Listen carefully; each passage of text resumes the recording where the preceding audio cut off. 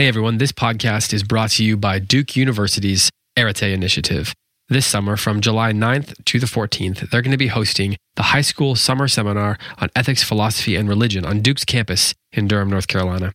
This seminar will prepare high school students with a roadmap for approaching those same subjects in college.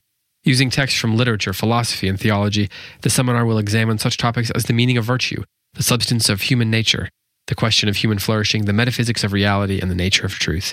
Students will also discuss the ideas natural law, the relationship between philosophy and theology, and the relationship between science and religion. This seminar is taught by several Duke University instructors and professors and is open to current high school students entering their junior or senior years. There is no fee associated with applying or attending, and those admitted will be housed in the Duke dormitories and provided with meal cards. Students interested in applying should email John Rose at john.rose@duke.edu. That's john.rose@duke.edu. Applications will be considered on a rolling basis until April 26th, 2019. Hello and welcome back to Close Reads here on the Close Reads Podcast Network. I am David Kern, and I am joined for this conversation for this new series on Ralph Moody's Little Britches by Heidi White and Adam Andrews. Heidi, Adam, how's it going?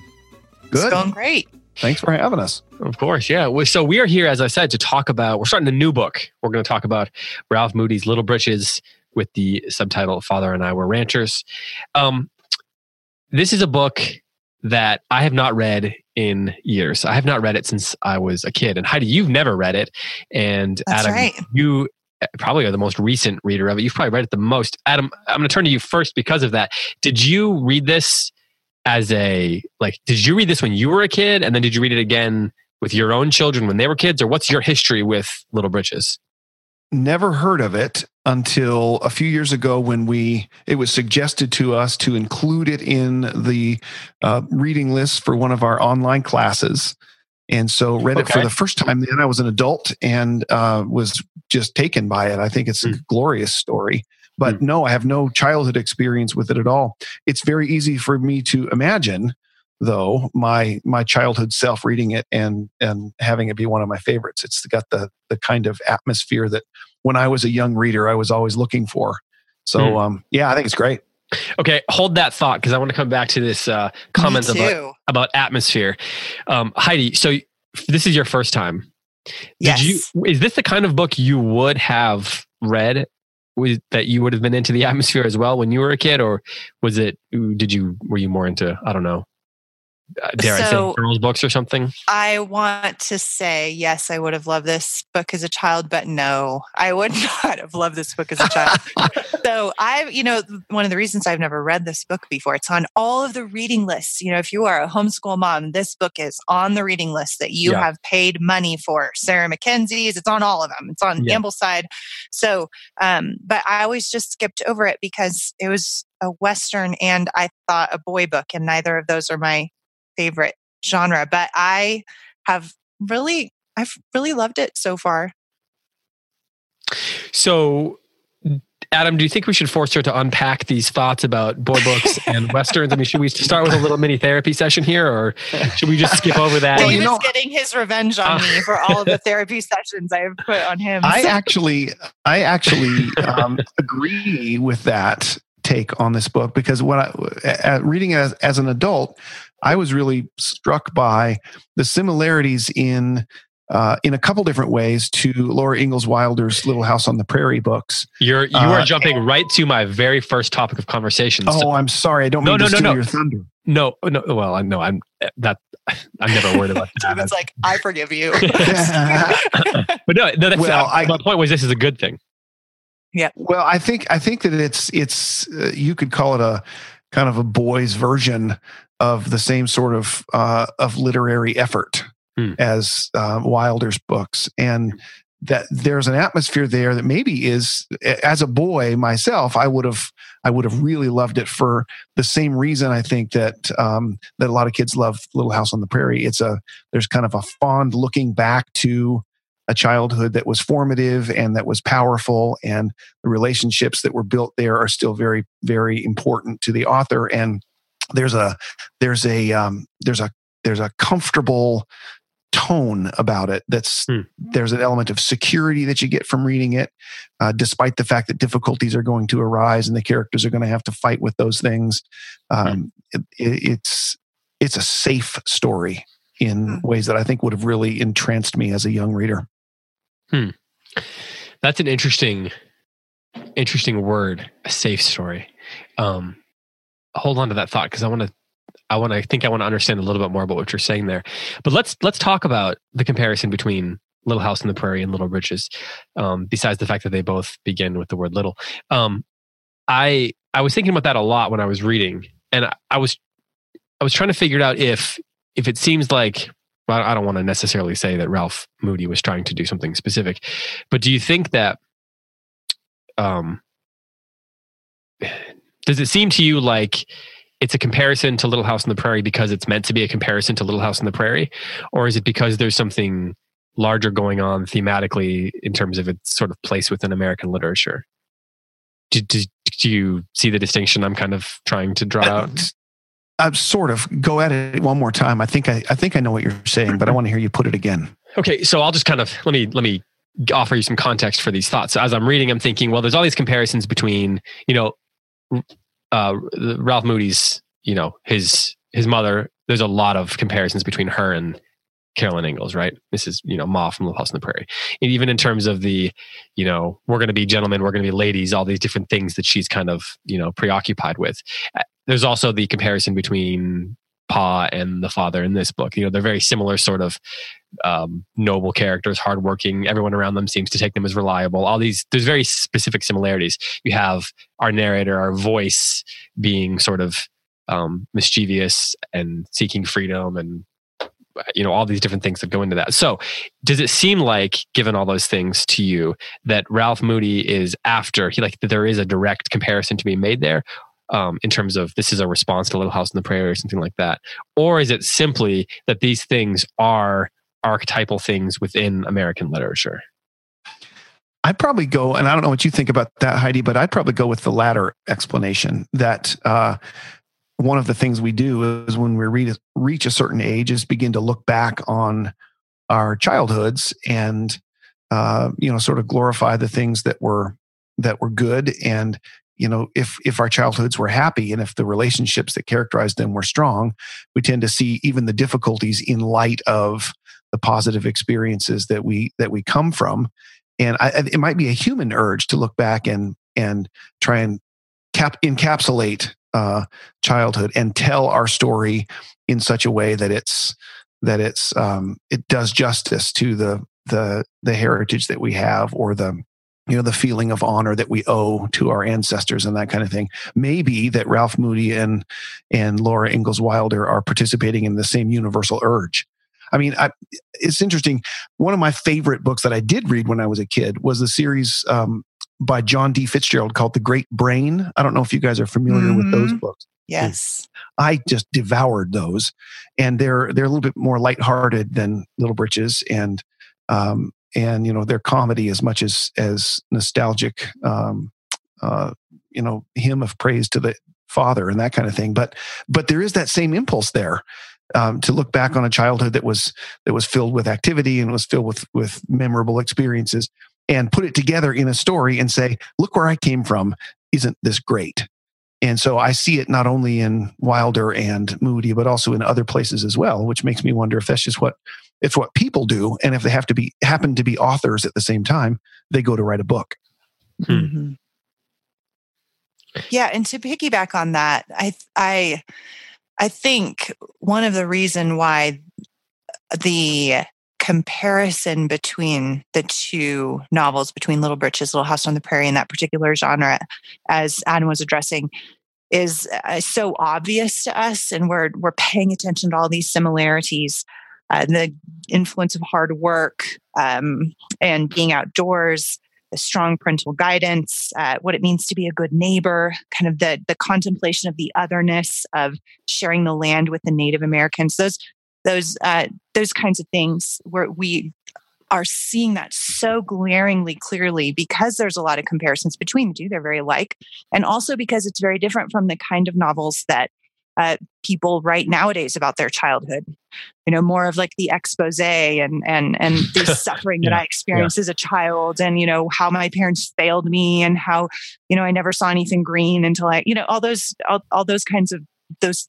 That is the way that people tend to write about their lives now, but that has not always been the American ethos, as you pointed out, David. And so I think it's really important for our kids, for our families, for us to know that that the denigration of the American family in literature is new. That this has been the way that people were writing about what it means to grow up in the United States. That there was a celebration and an honor to that. That's an interesting thesis. I think I mean, can I take issue with it slightly? Please. So, I mean, as you know, we've talked about this. I'm working on a talk that I'm going to be giving this spring a couple times. This is going to be a little preview of just some of the things I'm going to be talking about possibly in Cincinnati, if anybody's coming to that conference there. But I don't necessarily agree totally that this is the way family life was described or portrayed universally. I think that this is still, even in that time, was still an outlier in terms of, depending on what you mean, I think that there was still a respect at the time for this sort of story. But wouldn't you say that, I mean, you look at like what are the greatest stories of, young adult stories in American literature? They're all about orphans and families who are broken and people have died, and it's about broken, split up families. I mean, would you disagree with that? I wouldn't disagree with that. I would say that children's literature is different, tends to be different during this time, maybe. Go on. I mean, you're definitely like Faulkner is going to write a very different novel from Laura Ingalls Wilder, for example, right? But it's intended for a different audience. Yeah, sure. So, but I mean, look at like, are we saying that, like, say Tom Sawyer then, for example, or Huckleberry Finn is not young adult or geared towards children or whatever exclusively? I mean, obviously that's not exclusively true, but right. Tom Sawyer does seem to be more of a children's novel than Huckleberry Finn. Certainly. I think if we look at this story as a maybe not as a member of a class or a member of a genre, but just as an individual effort by a particular author, I think it might be more helpful to see it as representative of an urge or of a human characteristic to look back on childhood and go to print with your recollections. And maybe there's a spectrum of those kind of literary responses to childhood and to the past. And Ralph Moody and Laura Ingalls Wilder might belong towards one end of the spectrum. Right. Maybe there's some darker examples down towards the other end. But maybe it's more useful to see them as belonging to the same genre as each other. Right. I like that idea of urges. I think that that's an important and the spectrum. And I'll give another example of it without getting too far off track. My daughter loves, like her mother before her, loves the Anne of Green Gables series. And her favorite, as was mine at her age, she's 10, is Rilla of Ingleside, which is the last one in the series. It's about Anne's youngest daughter and her coming of age during World War I. And it's a very patriotic, very romantic novel. And completely unique from most, I don't want to say most, because again, we're talking about that spectrum, from a lot of World War I memoir literature. Right? It kind of has this like very romantic cast on the war. Mm-hmm. And the young men the boys going out to battle and fighting for liberty and protecting the women at home who have these stout hearts and they hold down the fort, right? Versus a lot of the other World War I literature, which focuses on kind of the darkness and what was lost. Like, Lucy Maud Montgomery's going to write a very, very different novel about World War I than Ernest Hemingway. Right. But they're both doing the same thing, trying to make sense of their lives, trying to make sense of the times that they live in through a different set of glasses, and both have provided very important contribution to literature that we all need to pay attention to.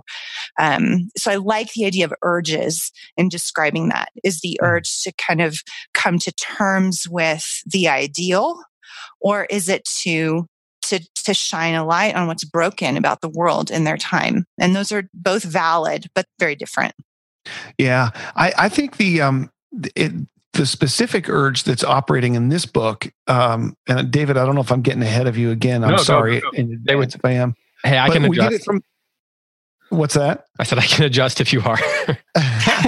Well, I think the first sentence of the novel betrays what the artistic or human urge is here. He says, I never really knew Father very well till we moved to the ranch on the Fort Logan Morrison Road, not far from Denver. And as I'm reading through it, I'm thinking, why would you say it that way?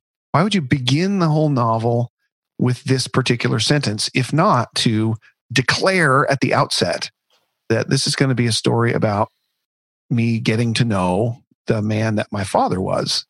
And it's going to be a story about him and his father from the very beginning. And if that's not a universal urge, I don't know what is. Right. To know who it is that you came from, to know what tree your apple fell down next to, and figure out who that inscrutable man was as you grew up. That's got to be as universal an urge as there is. Right. I was fascinated by that first line this time because it seems like there's so much more going on there than even is on the surface. Because that line about that was just after my 8th birthday. It seems like to me, I wonder what he means, I guess is what I'll say, but I never really knew him very well. Did he mean that? Well, I'll just put it this way. It introduces all kinds of questions and mysteries to the story right off the bat, which is kind of what you're saying. But does he not know him because his father was withdrawn and mysterious and didn't reveal much of himself? Did he not know him very well because he was not astute enough? Did he not? But then he says he's 8 years old. So then that kind of implies that maybe it's once he turned 8 years old, he began to know his father better. And thus it becomes a sort of, coming of age story where this boy is now capable of knowing his father in a way that he never was before. And that the circumstances that are about to happen throw them together. So I love the kind of various questions that those 1.5 sentences there throw at us right from the very beginning. I think that there's a lot of skill there. There is. I think so too. And I think the whole paragraph actually continues what you're saying. He says, when we lived in East Rochester, New Hampshire, he worked in the woolen mill, but it wasn't good for his lungs. He was sick in bed the winter before we moved, the one after Hal was a year old. And he doesn't get any more specific than that. Yeah. You can imagine an 8-year-old not really knowing the medical situation. But that in the first handful of chapters, he doesn't get more specific than that. It's still kind of a question, kind of a mystery. What is it that's the matter with him? And so he comes to start to know his father in his weakness as well as his strength, kind of piecemeal as the story goes on. And so it's really kind of beautiful, the story that he's telling about how his father's nature and the relationship they're going to have sort of unfolds and reveals itself step by step as the story goes along. Do you think that this book belongs just kind of in the tradition of the Bildungsroman tradition? I mean, I know that's not exactly how you're supposed to pronounce that word if you're speaking in actual German accent, but the sort of, just a traditional novel of formation, coming of age stories. Would you say that it fits neatly into that? What do you think, Heidi? Well, I haven't read the whole book yet, so I think that it has elements of that for sure. But because this is a real story, a memoir, it also has, I think it really doesn't fit exactly. It has, I think, elements of multiple kinds of genre, including memoir and then the traditional American Western. And it has a very American ethos to it. And so the contemplations are more action-oriented, land-oriented, and discovery-oriented than I think a traditional coming-of-age story, from what I've read so far. Yeah, I'm not sure how much initiative the protagonist takes in that process. I mean, I think we've got him young enough that he's an observer and he's acted upon by the events and the grown-ups around him. My sense is that if you're trying to put the story into a category, in a buildings roman, I expect to see a character who's more self-consciously after something. Although that's not necessarily true all the time. But this seems to me that the protagonist is a little bit more passive. And maybe a little bit too beloved by those around him as well. Quite alone enough. Right. Not enough alienation here. Yes. Huh. That's interesting. Do you take, well, as we're reading through these first 6 chapters, I guess one of the big questions I had is, what are we supposed to take as the stakes of the story? Because I was wondering if perhaps it just sort of floats along too much as a series of vignettes, as opposed to, are the stakes clearly laid out enough? Do we have enough tension for this to be, to fit into some of the Western archetypes and some of the things that it's sort of dancing around? What do you think of that, Heidi? That's a great question, and I think that I've been wondering that same thing. So I've read a little bit past what we were assigned to read this week, but not too much, and so I'm flying blind a little bit in answering this question. But I will say that one thing I think that that it captures so well in the writing of this story so far is the thinking of a child. An 8-year-old doesn't always know what's at stake, right? As an adult, we're reading this thinking, wow, they just moved out to this ranch. It wasn't what they thought. They don't have, they're learning as they go. This isn't, this is not Pa from Little House on the Prairie. There are some things that this man does not know how to do yet. And so that is, there's kind of this, I like this, by the way, I'm saying this in a praising kind of way. There's kind of this sense of things left unsaid that even that the reader doesn't quite know what's at stake. You can tell there's bigger stakes than Ralph himself is aware of, but we're not exactly sure what yet. And I like that feeling, this sense of not quite impending doom. It's not really that, but there still is a sense of mystery, and that there's something that the grown-ups are talking about that he doesn't quite know yet while he's thinking about wearing his overalls and getting on the horse and all that kind of stuff. Yeah. And we do get a hint of it at the end of chapter 6 of the section that we're talking about today, that I think takes the story from what I would call exposition, where the author's just kind of setting the stage and putting the characters in place and introducing you to them, and a more formal rising action section where there's an underlying conflict that's going to drive the rest of the story forward. And it's right there at the end of chapter 6 where Father stood looking down at his foot on the hub of the buckboard for all of 2 minutes. Then he looked up at Fred, and his voice was real quiet when he said, "What are you telling me, Fred? Haven't I got any water?" Yeah, that's right. And we find out just right here at the end of the section that probably not. Okay, so I have to interject here and say I live in Colorado, and I didn't know the story was about Colorado until I started reading chapter 1, which has Colorado in the title, so I figured it out. So I am a close reader. But farming in Colorado is so hard to do. And so even on that first page, when Cousin Phil is telling them, all you got to do is you take your seed and you throw it out into the wind and everything grows in the spring, I'm thinking they are being taken for a ride because this is my land. And I know what it's like to farm. I don't farm. I do raise tomatoes in a pot on my porch. So it's hard. I am not a farmer. But I do know how hard it is to grow crops here. And so I kept waiting for the water thing to come up, to be honest with you. And when it came, I thought, okay, so this is happening. But I'm loving the connection with the land, which is my land. Like that adds another layer of engagement for me.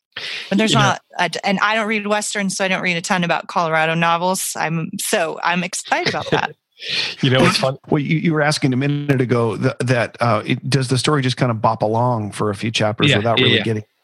And I think that a struggle over water rights makes it as thoroughly conflict laden a Western as has ever been delivered. So That's right. I think the idea of giving the author a minute to construct his exposition is what we're looking at here in the first handful of chapters. Then the conflict is coming. Yeah, I love the way as he leads up to that, he builds that exposition through the longings of this kid, the yearnings. Because, for example, you can tell how much he wants to be loved by the tough boys, right? He wants to be respected by them. So he learns to ride this donkey and they tie his feet, and he gets in fights. And so there's all these characterized these scenes that are giving us characterization and helping us get to know him and the things that he wants before we get all this other stuff. And by doing that, he's introducing us to all these themes related to the place. He's asking us questions of like masculinity and survival, and the storm coming and they have to crawl out. There's stories there's themes of toughness, and so he introduces all these pretty Western Americana, pretty universal themes, frankly, before he gives us the specific sort of plot tension of the water rights that drives some of the rest of the narrative. So I think that that's really, really nicely done as well. I was laughing because if you look this book up on Wikipedia, I usually look for like publication dates and stuff like that. If you're wondering, this book was published in 1950. Side note. The only thing that it describes, other than it gives the editions and so forth, it says the years that it was spanned, and there's this one little paragraph. One valued lesson passed on by Moody is the importance of water rights and the profound challenges these can have on a community. That's the only description of the book, other than saying it's like an autobiographical account of his time in New York. Really? Yeah, I think that's just hilarious. And whoever got on Wikipedia and wrote that really cared about that part of the book. And I don't think that that's wrong. I mean, Adam, you rightly point out that this is a key, point of tension in the book and in Western stories. So that's not wrong, but that's also hilarious. I would never say that water rights is a thematic emphasis of the story. In fact, I would call it an excuse, a plot device. Yeah, it's an objective correlative, practically. A little structure to the story so that he can talk about, the human relationship type stuff that's going on as a result. I was laughing because you get this book where, and in practically every chapter, every other chapter, whatever, this boy's learning some kind of lesson, sometimes even through a lecture from his father or his mother or some hand wringing or something. And he learns all these, quote, values. And the thing that it says here is the one valued lesson is about water rights. It's about water book about like growing up and morals and all that kind of stuff. But the valued lesson is water rights. I would never read that novel if that was on the back of the book. Yeah. Oh, good. A book about water rights. This is, of course, a Western book, and we really have not done a lot of Western books on this show. Have we done? What's the most Western book we've ever done on this show? I can't think of it. True Grit. True Grit. Of course. Yeah, that'd be it. I knew there was one. But Adam, are you a Western? Have you read many Western fans? Heidi has admitted this. I love Westerns. In her character that she has not read many. Heidi, can we talk Westerns for a second here? If you need to leave. Absolutely. Please, no, I want to learn. Teach me. Please correct the flaw in my character. Well, so Adam, how about you try to make me love them? This can be the conversation. Okay, so Adam, that's easy. Why should Heidi love Westerns? Well, the Western is the quintessential American literature form. And I would actually go further than that. And I would say that American literature is the Western. It's not that a Western is an American literature, but it's the other way around, that everything about the American experience and the American artistic and literary experience is what makes a Western great. And by that I mean the founding of a civilization in the midst of a wilderness, the pushing back of the darkness of wilderness with the borders of civilization, the hardship that's involved in that, the clash of cultures and races that are involved in that. That is the American experience, and all the implications there too, right? The vicissitudes of taking your ideas, your theological ideas, your family ideas, your civilization ideas, and planting them in a place where they may be unwelcome, or they may be fragile, or they may not be able to persist and survive. That's what American experience is since its very beginnings. And that's essentially what makes a Western as well. And so, every I would say every American work of literature, to the degree that it's American, is also a Western. I just want to point out that the main reason that we had invited you on the show is because you're the kind of person who can use the word vicissitudes without thinking. Sorry. That was awesome. That is a compliment. No, okay. That So you did say something I want to ask you though, because I agree with everything you're saying. I think you are right on, and we could just talk about Westerns for a long time. But you said that the Western is the primary American literature form. So I'm very curious about your choice of the word form there. What do you think makes a form Western, or what is it that defines the Western form? I mean, there are certainly themes and stuff that are in play, but are you talking about something more than the thematic things that you were describing there when you talk about a Western form? No, I think I probably am guilty of using that word imprecisely. I didn't mean the form in the way like the form of the screenplay or the novel or the sonnet or the ballad or something like that. But in terms of the stories that Americans tell that are rooted in their national experience, I think there are structural elements certainly that partake of this Western idea. Protagonist goes out into wilderness, tries to make a life for himself, tries to establish things that are important to him intellectually and otherwise, faces threats to those things and comes to some sort of understanding of himself or understanding of the human condition or resolution to his problem in the end. If that's a form, then I think that's a kind of a quintessentially Western one. Where would you, what's your short list of Western stories? Because I think we can trace back, I mean, the Western stories is pretty easy to trace in American literature. I mean, you can go back to the Leatherstocking Tales and the frontier tales of the early 1800s, if not earlier. But that, as American literature was actually being published and became a real thing, that canon you can trace it back through the American canon of literature. The Penny Dreadfuls, the dime novels, there's the lowbrow and the highbrow novels. I mean, you even have Mark Twain is in the Western.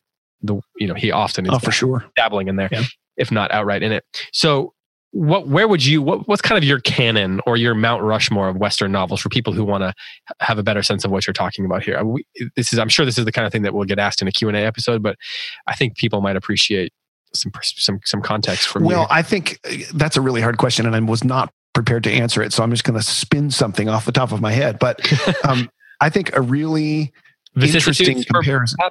I think a really interesting comparison would be between James Fenimore Cooper's Leatherstocking Tales, maybe the one of the earliest examples of a fictional account of the man in the wilderness confronting all of the things that I was talking about. Side by side with the works of Twain, Huckleberry Finn in particular, would be a really it'd be fun to have those two faces on the same Mount Rushmore, to use your terms. Because they're from two totally different kind of literary periods. James Fenimore Cooper's kind of an American romantic, and he's got the noble savage in the wilderness, above the fray of civilization. And Mark Twain, from the more of a realistic period, in terms of his style and interests, provides really a healthy contrast to it.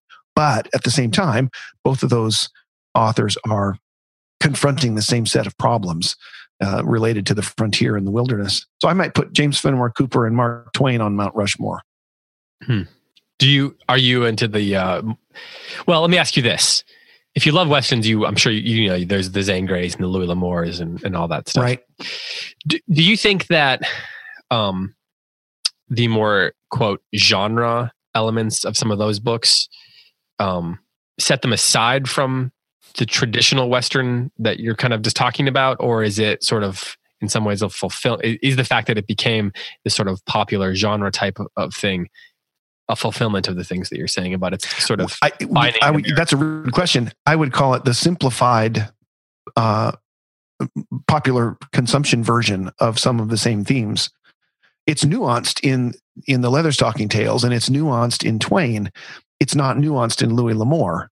It's very similar themes, but they're drawn in very bold, stark colors with cardboard characters who always say and do the things you expect them to say and do, so that the familiar story plays out the way you're hoping it will.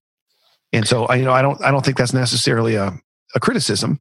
It just puts the Louis L'Amour, or to a lesser extent the Zane Grey novel, in a slightly separate subcategory.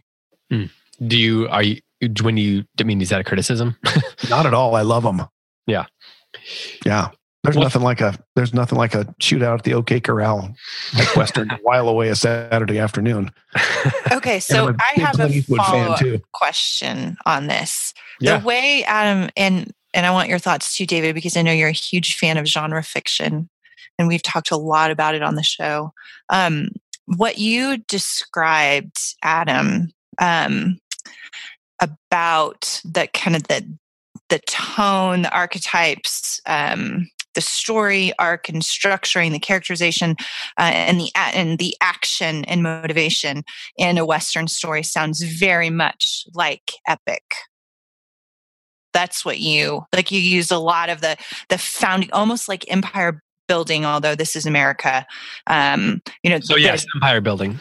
Yes, the founding of a society by characters who are discovering a land, right? Yeah. And that's a very epic theme, but there's also this sense of quest in it, almost like a King Arthur kind of tale, like the tales of the knights of the Round Table going out on this quest and meeting these characters along the way, the beautiful woman, the seductress, the maiden, the overcoming a monster, that kind of thing. Mm-hmm. So is that kind of the combination of the idea of epic and then quest narratives in a traditional American setting? Is that a fair way to describe kind of some of the literary characteristics of a Western? Yeah, I think so. I mean, I certainly think the features of an epic like Virgil's Aeneid, for example, certainly ring true in the American context, because from day one in 1603, the Europeans are trying to found a country, and for various reasons. But as we look back on that, what we see them involved in is a very Aeneid-like a quest, as you put it, or maybe a better way to put it is an Aeneid-like destiny. Manifest destiny to found the great Rome of the 19th and 20th centuries. So yeah, I think that's in our experience as a culture and a civilization since then has been to continually do it as the frontier, moves to the west. I'm struck by the fact that this novel takes place in Colorado, because in many Western stories, Colorado is, kind of the beginning of the true West. When you think of cowboy stories, you think of a Lonesome Dove type thing where it's Texas, right? And you're driving the cattle up through the mountains up into Montana. You think of the wars between the Native Americans and the soldiers in New Mexico and Arizona, and the stories of Geronimo, and then even the gold rush stuff in Oregon and California and stuff. Colorado is often sort of the beginning. It's the beginning of the Rocky Mountains. It's the beginning of the West in the sort of archetypal story. And you even get stories like what is it? The one that Pulitzer Prize in, Martin Kaufman loves these books. I can't believe I'm drawing a blank. The Way West, and A.B. Guthrie. Have you ever read Big Sky or The Way West, Adam? I haven't, no. So one of those two, I think The Big Sky won the Pulitzer Prize in the 40s. But he wrote these stories about these, the first book starts with, they're kind of fur trapper type stories, and then they become Western stories. But it's about crossing over the Rocky Mountains. And there's, in some ways, they're kind of like stories of Daniel Boone finally crossing over, the Appalachians, the Smoky Mountains, and entering into Kentucky, crossing out of the colonies, the civilization of the colonies into the wilderness of what was the West then. And so it strikes me that this story takes place, this is a long way of saying it, that the story takes place at the beginning of the West, where this sort of distinction between what's civilized to the East and what's truly wild to the West there's still this question of the vague danger to the West. And we even get the question of, or the fear of the mountain lion who killed the man up in the mountains, right? Is the mountain lion going to come down? So on one side is the civilization that their mother is clinging to, and on the other is the dangers of the kind of American wilderness, which is on the other side. That sort of they're kind of stuck in between the two of those and trying to carve a life trying to carve a life in that sort of plane, that gray area in between those two places. And I find that really fascinating because it's not true wilderness, right, in sort of the archetypal sense, but it's also not the civilization. It's kind of a no man's land that he's and in a way, his father's sickness seems to play up that no man's landness. What do you think of that? Yeah, I think so. I mean, I think what you're describing is the idea of the frontier as not as an outpost in the midst of a wilderness, but as a spot on the line between civilization and wilderness. I mean, that's kind of what frontier means. And I think the most compelling stories in the American tradition or the Western tradition have to do with people on that line who are, as you say, looking back to the safety of civilization and then also looking forward to the promise or the opportunity or the danger or the risk of the wilderness. And so, the best stories happen in the border between them, I think.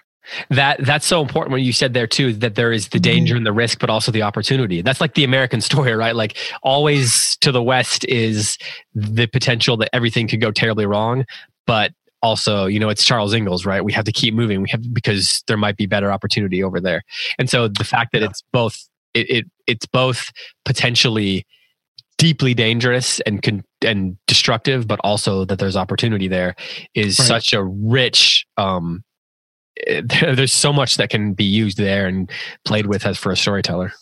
Yeah, absolutely. Right. And I do think it's worth mentioning here that this is a story about a family that is trying to plant roots, right? They're not necessarily driven west. Yeah, that's true. And as in a sense of discovery, they're not pioneers, right? They're builders. They've left their home because he is. Yeah, they have to. Yeah, right. And so they want to go. They want to go west in order to start a new life, in order to build it.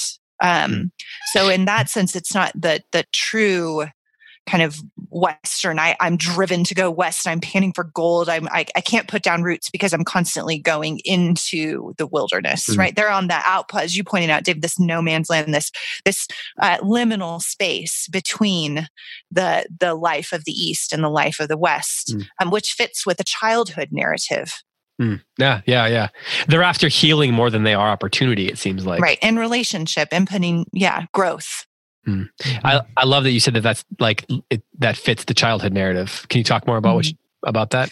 Yeah, that this is the story. We talked about whether or not it's a coming of age novel. I would say that this is more of multiple genres are weaving into this story. It's not necessarily true Western. It's not necessarily that true coming of age. It's not an orphan story. This is and it's a real life, the life of a child in a happy home, but in a troubled land, right? In which darkness is closing in clearly in some ways, but he still has, he's well parented. So he's not kind of going into this archetypal wilderness darkness that represented by the West. But he is also, he's also not quite completely safe and secure the way he would be in this land that might be represented by the East. He's there growing up. This is the story of how he is in a liminal space between early childhood and becoming a young man, and all of the formative threads that weave into that. From the land and from the relationships and from the work that he does and from horses, which are clearly a very big part of his life. Mm-hmm.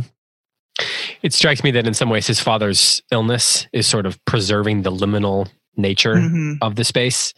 Because if it gets worse, then it's no longer he's kind of being forced. He gets pushed into growing up in certain ways, right? And then, but if he had not gotten sick, they would have been in the old place still. Right. And that's sort of the thing that creates and then I guess also preserves the liminal nature of that. Also another good word, by the way. You guys are bringing the vocab this episode. Vocabulary. Bring in the vocab. Hey, I want to shift gears a little bit. I want to talk about the parents, and the mother in particular. How are we supposed to think about her? I was having a hard time figuring out if he seems to respect her, but I couldn't help but sort of be annoyed by her. And I don't know if that's just because, I don't know if that's just, maybe it's a character flaw in me, but her like the way she seems to have such a disregard for the people there. She sort of seems to fear their way of life, even the overalls thing. She doesn't seem to be able to adapt.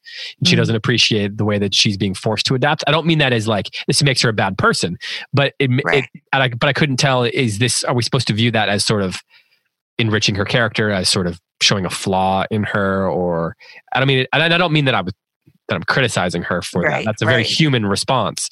Right. But I was having a hard time identifying this time reading it through how exactly I'm supposed to feel about her. So I was curious how you both feel about her. Adam, I'll turn to you first. What are your thoughts about Ralph Moody's mother in this book, about Molly? Well, she's probably representative for Ralph, of the civilization that they're trying to plant in terms of her ideas and in terms of her what she represents the rules and the customs and the expectations of the civilization that lies behind them, in a sense, as they stand facing an unknown land and an unknown future. She's kind of in some ways the foundation that they're standing on, or the thing they're tied to in the back. And so for that reason, she makes him wear his Buster Brown suit to school, because no son of mine is going to go to school in overalls, right? Or something like that. But on the other hand, well, I guess maybe the thing to say first is that chafes young Ralph a little bit, because he's, as a boy, he wants to be a little freer and wants to explore this new situation a little bit, and she even crosses his father, and I think his father might have checked off on wearing overalls to school if mother hadn't been so firm about it. On the other hand, though, when she faces adversity and father realizes that this is too much, and he turns to her early on and says, "I'm sorry, this isn't what we expected. We'll go home." She clenches her teeth and says, "No, we won't. We're going to make this work." And so she's got that kind of strength that is going to carry them through. And I expect, though we shouldn't give anything away about the future chapters, I expect that strength combined with father's growing weakness is going to prove to be very important. So I don't know how much I like her, but she's certainly playing a central role in the story. Yeah. I really appreciate the distinction that you made. I don't know if you made it directly, but that was at least implied, between the civilization that they are trying to establish, which speaks to what Heidi was saying, and the civilization that they left behind. Because when you first said it, I thought you were going to say she represents the civilization that they left behind. And she does. She's carrying forward what they left behind. But I really love that point that you made, that it's a civilization that they're trying to establish, and she represents the order of that civilization. I think that's a fantastic point. Yeah, and I would agree that they're definitely trying to establish something. They're not just trying to fit in, but they're trying to make a moody place in this wilderness. Mm-hmm. Heidi, let me turn to you then. So how do you feel about, as a mother who lives in Colorado? What's your thoughts? I mean, yes. So it's so interesting because as you know, David, and Adam probably doesn't know this maybe yet about me, but I do tend to read characters very psychologically, because that's my professional background. So what I see in this woman is a woman who is grieving. this is what I'm seeing in her. She has left behind everything she knows. The ground has literally shifted beneath her, and she is trying to orient herself to a new culture. And she's constantly aware of what she's lost. I'm thinking of what I would be like if I moved my children to a rural place, and I want them to be a certain type of person. Right. Mm-hmm. I want them to be a certain type of well-read, well-mannered, well-dressed people. That actually really does matter to me. And then if they are kind of in this alien land in which it would feel maybe like the stars in their courses are fighting against me, my children are going to be strangers to me. They're going to be more a part of this land than what we have left behind. Then I think that's a process of grief that she's going to, and her children are seeing it unfold before them in the kind of control that she takes over them, which is in many ways unhealthy, but utterly human, as you pointed out, Adam. I see her as a very humanized character, whereas I see Father as an idealized character. That's interesting. Do you agree with that, Adam? Yeah, I think so. I hadn't thought of it that way before, but I'm just thinking about the author putting this memoir together is on the one hand simply describing what he remembers about his mother and recalling what she was like and recording his memories and then fitting them into a narrative that he wants to tell. And even the elements of characterization come primarily from his recollection. But Heidi, I like your comment that what he's remembering is a real person, a real woman, a real mother in a very human situation. And so the way she acted that he just simply recorded and fit into his narrative had its own sources in human reality. And that process of grieving, given her situation, I'm sure was going on. That's insightful. Do you sense that same grieving in the father? Heidi, I'll turn to you first, and then I want to hear about fatherhood from Adam.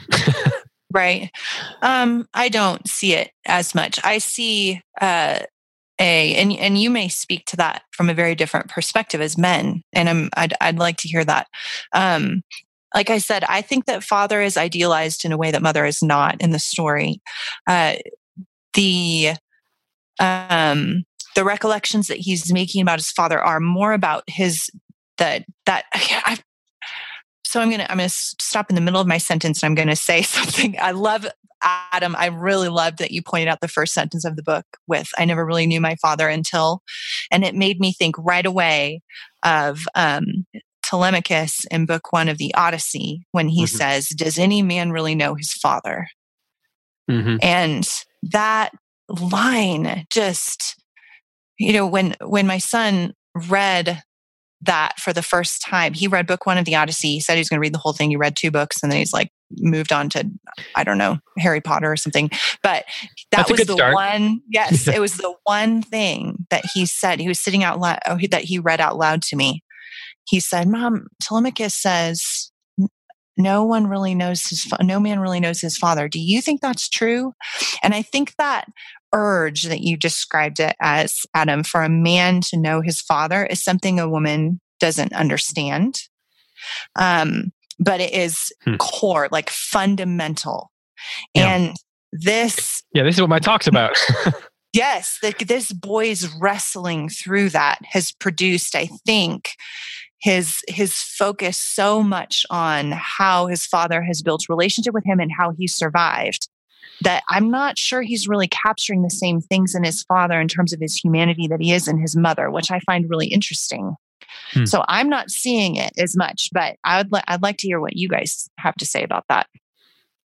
I think I agree. If I understand what you're saying, that he idealizes his father a little bit. There is, in a sense, this is a story about what he learned from his father about being a man. And so his father is lawgiver and compelling lawgiver, and in such a way that he elicits love from his son. But he's a pattern. His father is a pattern or an ideal or a blueprint of some kind. And I think you're right. I would agree. That's the word lawgiver there is fascinating, because when I'm thinking about going back to what Heidi said, actually, now that I can't remember who said it. So whoever said it, take credit. They're talking about, I think it was you, Adam, talking about the idea of she is representative of the things they're trying to establish in this culture. That was Adam. Okay, so congrats, Adam. Good job. But to a civilization or a culture or whatever it is, or a home, a home is about patterns, right? Like the well-ordered home is about the patterns that are being offered, to the children in some ways. That's why Chrysostom calls homes little churches. Right. And so I think that it's fascinating that she's representing some sense of order, but he's also representing the sense of lawgiver. So they're both, it's almost like a Platonic thing here going on when Plato talks about civilization, or about, I guess you call it, not civilization, but what does he call it in the Republic? Different conversation for a different day. Right. So if the father represents the lawgiver and the mother, so what word would you use for the part that she represents? If he's the lawgiver, what is she? Well, that's interesting. Like in what part? I'll talk for a second to let you think. What part of the pretend I'm talking? What part of the order, the structure, the civilization, the culture? Need more adjectives to give you more time to think. Does it? Does she stand in for? Does she represent? Well, I think I might have used the word foundation before, or mooring, or backdrop, or something that you're tied to in a way of support. And she's the dependable, reliable, repeatable, assumed context for everything. But in front of which, as a backdrop, he can relate to his father and receive instruction on how to move forward. I think that would probably be a fair way of describing how I see it. Sure. I agree with that. And I think, and she's also represents kind of an archive. She's a keeper of the memory of their past, and what it is that their family values, that is different from what the society around them, which is now an alien place, a different place that they have to adapt to. The children have to adapt to it.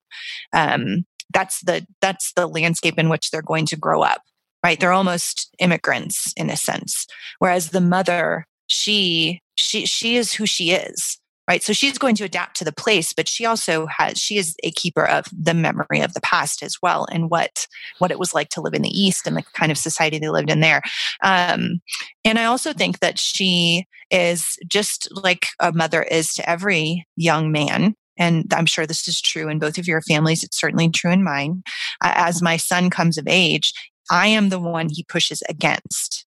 Oh, yeah. Right? So that's definitely true here. He's going to figure out who he is by putting himself in opposition to her. No matter how much he loves her, that is a normal part of a boy becoming a man. And that is the role that the mother takes in every family. And there's nothing wrong with that. And it becomes then the negotiation in each individual relationship of how that turns out. And that's very clearly here in this book. Yeah, even with an 8-year-old. I mean, and it very well may be that in looking back in his own history, he telescopes some things for the sake of narrative. But I think I think you're right that relationship has got the features of reality. Mm-hmm. I like that you use the word. I think you even said guardian, right, Heidi? Yeah, maybe preserver or something like that. Yeah. Because that does take me back to the Plato's idea of the members of the classes in a city. Right. And what is that? The Republic. Because he talks about the guardians, and then there's the auxiliaries and the producers. And in some ways, it seems like maybe they each represent one of them. I mean, I'm not saying that he's making a Platonic. Sure. But maybe Plato was onto something is what I'm saying. Well, Plato is definitely onto a lot of things. And there was a very overt masculinity in the way that Plato ordered his city. Whereas here in this story, this is, I think, more consistent with reality in the sense that a mother is actually pretty important to the formation of a man. And this is a description of a healthy family. Right, as David, you said in your talk, it's only what did you say? It's only dysfunctional in a minor way. Like even when I was moderately dysfunctional. Moderately dysfunctional. When I was describing my own family. Yes, that was how you described your own family, and that's how I'm sure we all could describe our own, how we grew up or how we parented. Like this, that things are in place here in this family that make a human being in a healthy way. I'm so fascinated by this idea of the mother being about preserving something. And then also this idea of him trying to get to know his father, because I talk about this in my talk. I'm just going to give away my talk, I guess. But I'll tell you that, Adam hasn't heard me talk about this before, but one of the things I think that the Telemachy is about in the Odyssey, they talk, Eva Brand talks about how the Telemachy is when Odysseus learns what it means to be Odysseus' son. Mm-hmm. And that until he was able to learn what it meant to be Odysseus' son, he had to go to Menelaus and Nestor and Helen to hear the stories of Odysseus so that he would know what it meant to be Odysseus' son. And by knowing, and until he knew what that meant, he couldn't take the right action. Not only that, he probably may not have, my theory is he wouldn't have recognized Odysseus when he came. Because intellectually he knew, I am Odysseus' son.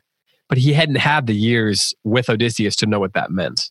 Right. And, that is such a, that is such an important part of any person's life. What does it mean to be this mother's daughter or son, to be this father's son or daughter? And I think that in this book, we are really seeing this 8-year-old boy learn what it means to be the child to Molly Moody. Where she is saying, these are the things that matter to me. These are the things that I'm preserving, and the things that I'm going to insist of you in order to preserve those within our little culture, within our little home. And he's also learning what it means to be Mr. Moody's, with Charlie, right? Charlie Moody's son, to be, what are the lessons that are being passed on, but also what are the things that are expected of me in the role of this man's son? What is going to be expected of me, not just now, but in the future? And there's a lot going on in those themes. That's it's both challenging and encouraging at the same time, I think, as a father and as a son, and also for the young boy in the story. Like it's both, it moors him, but it also is a challenge, I think. Right. To make something of himself within that framework. Right. Which, to go back to the idea of the coming of age genre, is, this is a coming of age that this is in many ways a gentle coming of age story. Like I know that there's trouble and hardship in it, but it isn't the orphan being thrown out on the street that has nobody, no society, no family to teach them. This is a young man who is not Huckleberry Finn. Exactly. Right. He doesn't have to find himself through great obstacles that are abnormal to the human experience. And I think that's what gives this narrative, to use Adam's words, which I loved, a sense of safety. Mm-hmm. A sense of anchoring and orienting rather than disruption. It strikes me that perhaps the challenge that he has faced as he's coming of age here is to come of it. The stakes are that is he not going to come of age according to the moorings and standards and framework that's provided for him, as opposed to where is he finding a framework to come of age? Right. And so the question, the challenge is, does he live up to, or is he able to sort of function properly within that mooring? Right.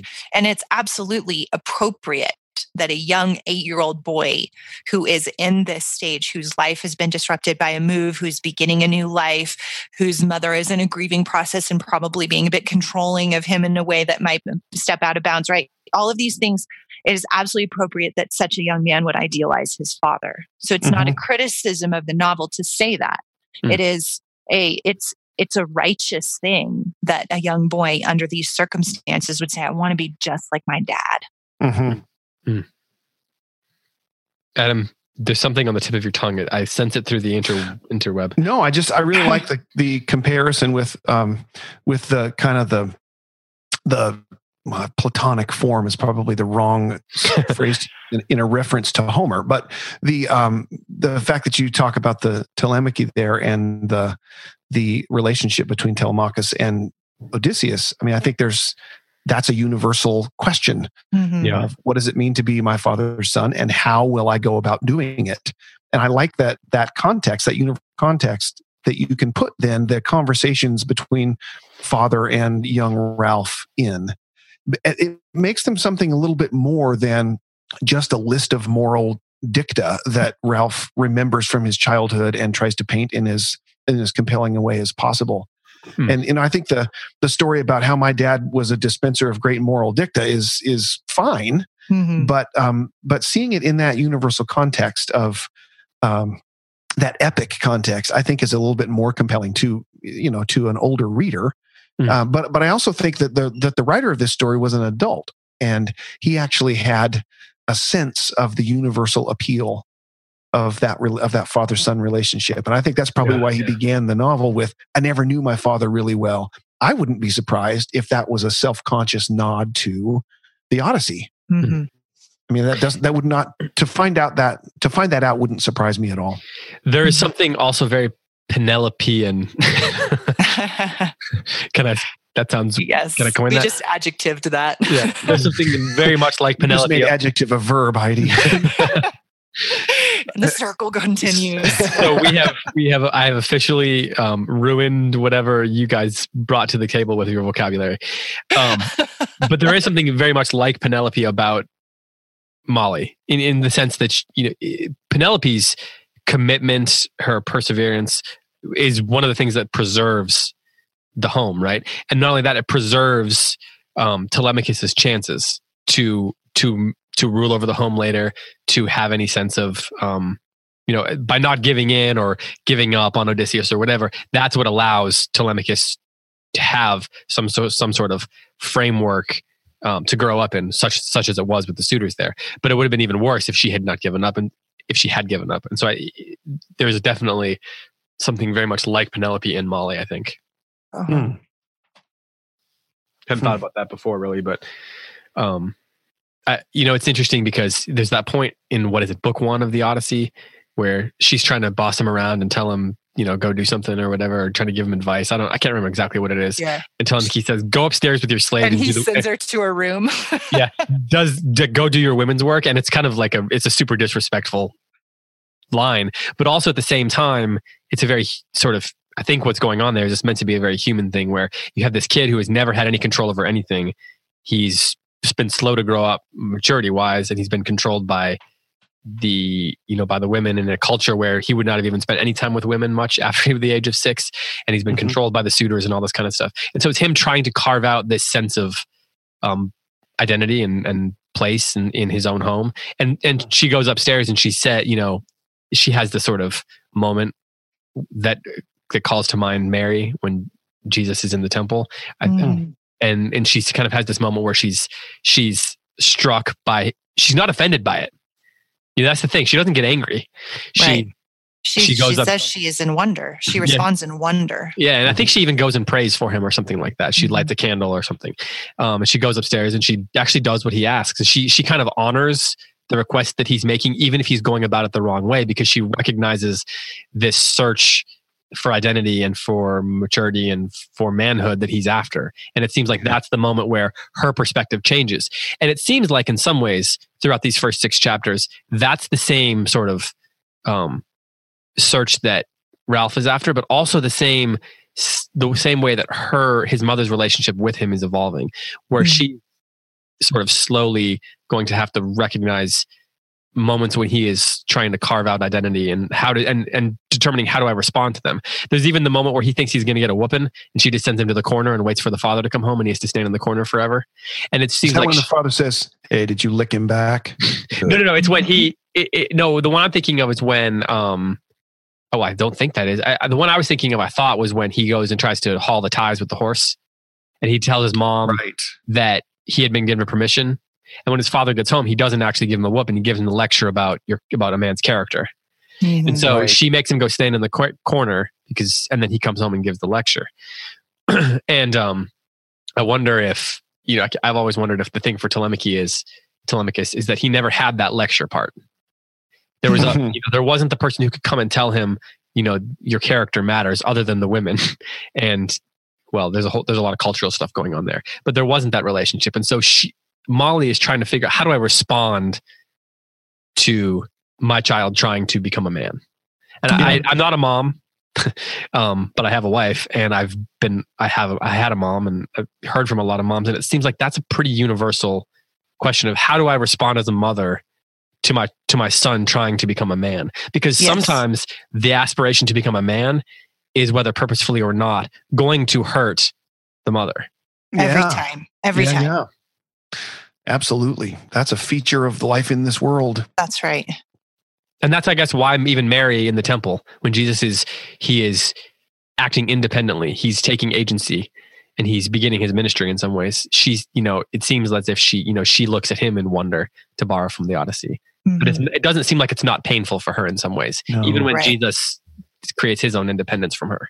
Right. Well, then doesn't Scripture speak to that? So she carries a sword in her heart. That's the phrase. That's a very big phrase in the Bible, in which emotions are fairly understated in terms of the characters.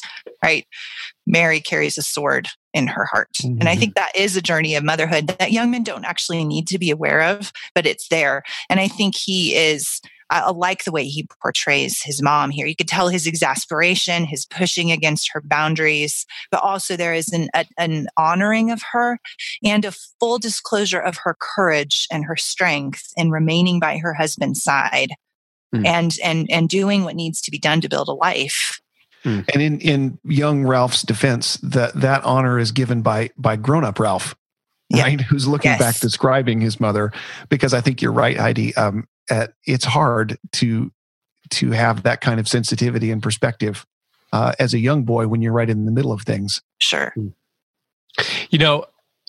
I really like the scene that I mentioned there, and as I'm thinking about it, and as we're talking, he comes in, he does lie to her, right? Mm-hmm. But it seems like in that moment, she is more than angry; she's hurt. Mm-hmm. I don't know, maybe I'm reading too much into that, but then she sends him to the corner. She does it in other scenes. She'd given him a whooping, right? Right. Multiple times. And he talked about how getting a whooping from her with the father's slipper was just as bad as getting punched by the boys at school. So she was capable of inflicting pain. But in that moment, she doesn't overreact. She doesn't blow up. She's hurt because he lies to her, but it seems like she also is recognizing the struggle, the trials that he is going through in trying to carve out identity within this place, even though he's only 8 years old. He's trying to create a name for himself. He's trying to figure out, who am I in this place? And so then she lets the father come home and talk to him, and it leads to the lecture. And, there's a wisdom, I suppose, in a discernment in the way that she responds differently there. And it makes that scene stand out, in a lot of ways, because there's both the father and the mother respond much more calmly than they had earlier, which is fascinating to me. Yeah, I agree. Well, we've been going for a while. Let's go to any final thoughts. Adam, you got any final thoughts you want to offer before we? No, I'm looking forward to the next chunk. Let's go. Let's get back to reading. Heidi, you? No, I wanted to talk. We hit all the things I wanted to talk about. Well, that's a shame. I don't know. When has that ever happened? So next week, we are going to discuss chapters 7 through 10. Right? Yep. 7 through 10. I think there's a couple longer chapters than were in here. So next week this show will go up on April 12th. Well, today will go up April 5th, and then the next one will go up April 12th. So be reading chapters 7 through 10. And as always, join the conversation. If you have any comments or questions you want to ask or discuss or anything like that, you can do that over on the Close Reads podcast conversation group on Facebook. We're also on Instagram and Twitter as well. If you need to get in touch with us by email, you can email us at closereadspodcasts@gmail.com. Adam, Heidi, thanks so much for joining me. Thanks, David. Yeah, looking forward to the next one. Thanks, guys. Hey, Adam, what's going on at the Center for Lit that you want to tell us about? Oh, if you're interested in podcasts like these, we've got one of our own called Bibliophiles. It's a good one. And, it's good. I love it. Talking about books among the Center for Lit crew, having a great time. So come and join us. Bibliophiles on iTunes Emily tells me it's on Stitcher, whatever that is. And you can also get it on our website at centerforlit.com. Awesome. Heidi, what are you working on these days? Oh, just writing stuff. I'm doing a webinar for Circe coming up here. We've got the Kindred Conference coming up next weekend in Colorado Springs on April 13th. We're talking about courage, which is going to be great. Your mom's going to be there probably talking about the courage it took to let you boys grow into men. Before we go, I have to tell a story about that, by the way. Okay. So, well, sort of about that. So keep going. Please, you just reminded me of something. No, I want to. That's a great transition. Please tell us the story. Okay. So the beginning of the book, when they arrive, you know how they arrive at the ranch house and it's not what they expect, and he says, "All right, we're turning around," and well, he says that, the father does, and then the mother says, "No, we're staying. We've decided we're going to be here. We have to trust God." So that scene reminded me of my childhood, because when I was 8, I was 8 years old. It's a formative year. I was 8 years old. We moved from Wisconsin to Boise, Idaho. Boise is surrounded on one side by the foothills of the Rocky Mountains and on the other by desert, like leading into California, Nevada, Utah, all that. And someone had arranged for us to have a rental house that we were going to live in for a while. My dad was going to help work at the school that had just started. And, all our family was back east. All our family was back in Wisconsin and then in Canada. So it was a leap of faith for sure. So I remember driving all the way across the country, and we were in the station wagon, and my dad's got the U-Haul, and it took us several days. And as you get further west, it's more and more desert and there's mountains. And as a kid who loved cowboys, I thought all this was great, right? We stopped at all these Western stores in Montana, and then it gets to the desert and you actually see cowboys and all this kind of stuff. So, it's very romantic for an 8-year-old kid, but I remember this sort of vague sense of doom coming over my mom as we were going further and further west. And then we get to the house. And so I highly doubt this house is still standing there, because it probably was bulldozed for the highway. But this house backed up onto a highway, a very small backyard. And it was not in good shape. And the backyard was completely brown, like desert brown, because nothing grew. And it was everything was brown. It was not what she expected. So we get there and we pull up, and I remember her looking, I think I was 8. So I was old enough to at least recognize that it wasn't what she wanted. And I remember her kind of gritting her teeth when it described the way she kind of set her jaw in the book. That's how I remember my mom's kind of setting her jaw. And I remember my dad being like, he didn't say too much in front of us, but sort of having this apologetic sort of, this is not what I thought it was going to be sort of moment. And we lived there for a couple of years, and then we ended up being able to buy a house. But I remember my mom gritting her teeth and then basically just saying, well, let's make a home of it, and then spending a couple of years doing that. Mm-hmm. So that moment for me was it brought back a lot of memories of that. And I think there's probably a lot of women out there who are listening who have been through, you don't have to have been like moving west because in a cowboy story to understand that sort of universal experience of things not being what you thought they were going to be. And then you sort of grit your teeth and make something of it, like make a little culture out of wherever you are, and I think that's the kind of thing for moms and dads who are out there. I think that kids recognize that, they learn that, and those are very, I've always remembered their response to that, my mom's in particular, and that sort of steadfastness. And I think of that sometimes, and of course I think of it when it's in a book like this, but it's pretty, even, I don't know how moved I was at the time. I think I recognized it, and now looking back, it stuck with me enough for it to be moving. That's interesting. Mm-hmm. I should have told that earlier. It just occurred to me when you said that. Well, that's anyway, story. Yeah. So I say that partly to give some honor to my mom, but also I think that for other moms and dads who have been through something like that, those kind of moments I think do stick with kids and we remember them later. So I'm sure you guys have similar experiences, if not, maybe not quite as direct, but. Yeah, we do. All right. Well, I guess that's it. Unless you guys want to add to that, if you want to pile onto the story that I just told out of order. Nope. I thought it was the perfect spot for that story. Oh. Yeah, that's great. Yeah, it's a great way to close the show. All right. Well, then let's do that. So for Heidi White, for Adam Andrews, for all of us here at the Close Reads Podcast Network, I'm David Kern. Thanks so much for listening. We'll talk to you next week, and happy reading.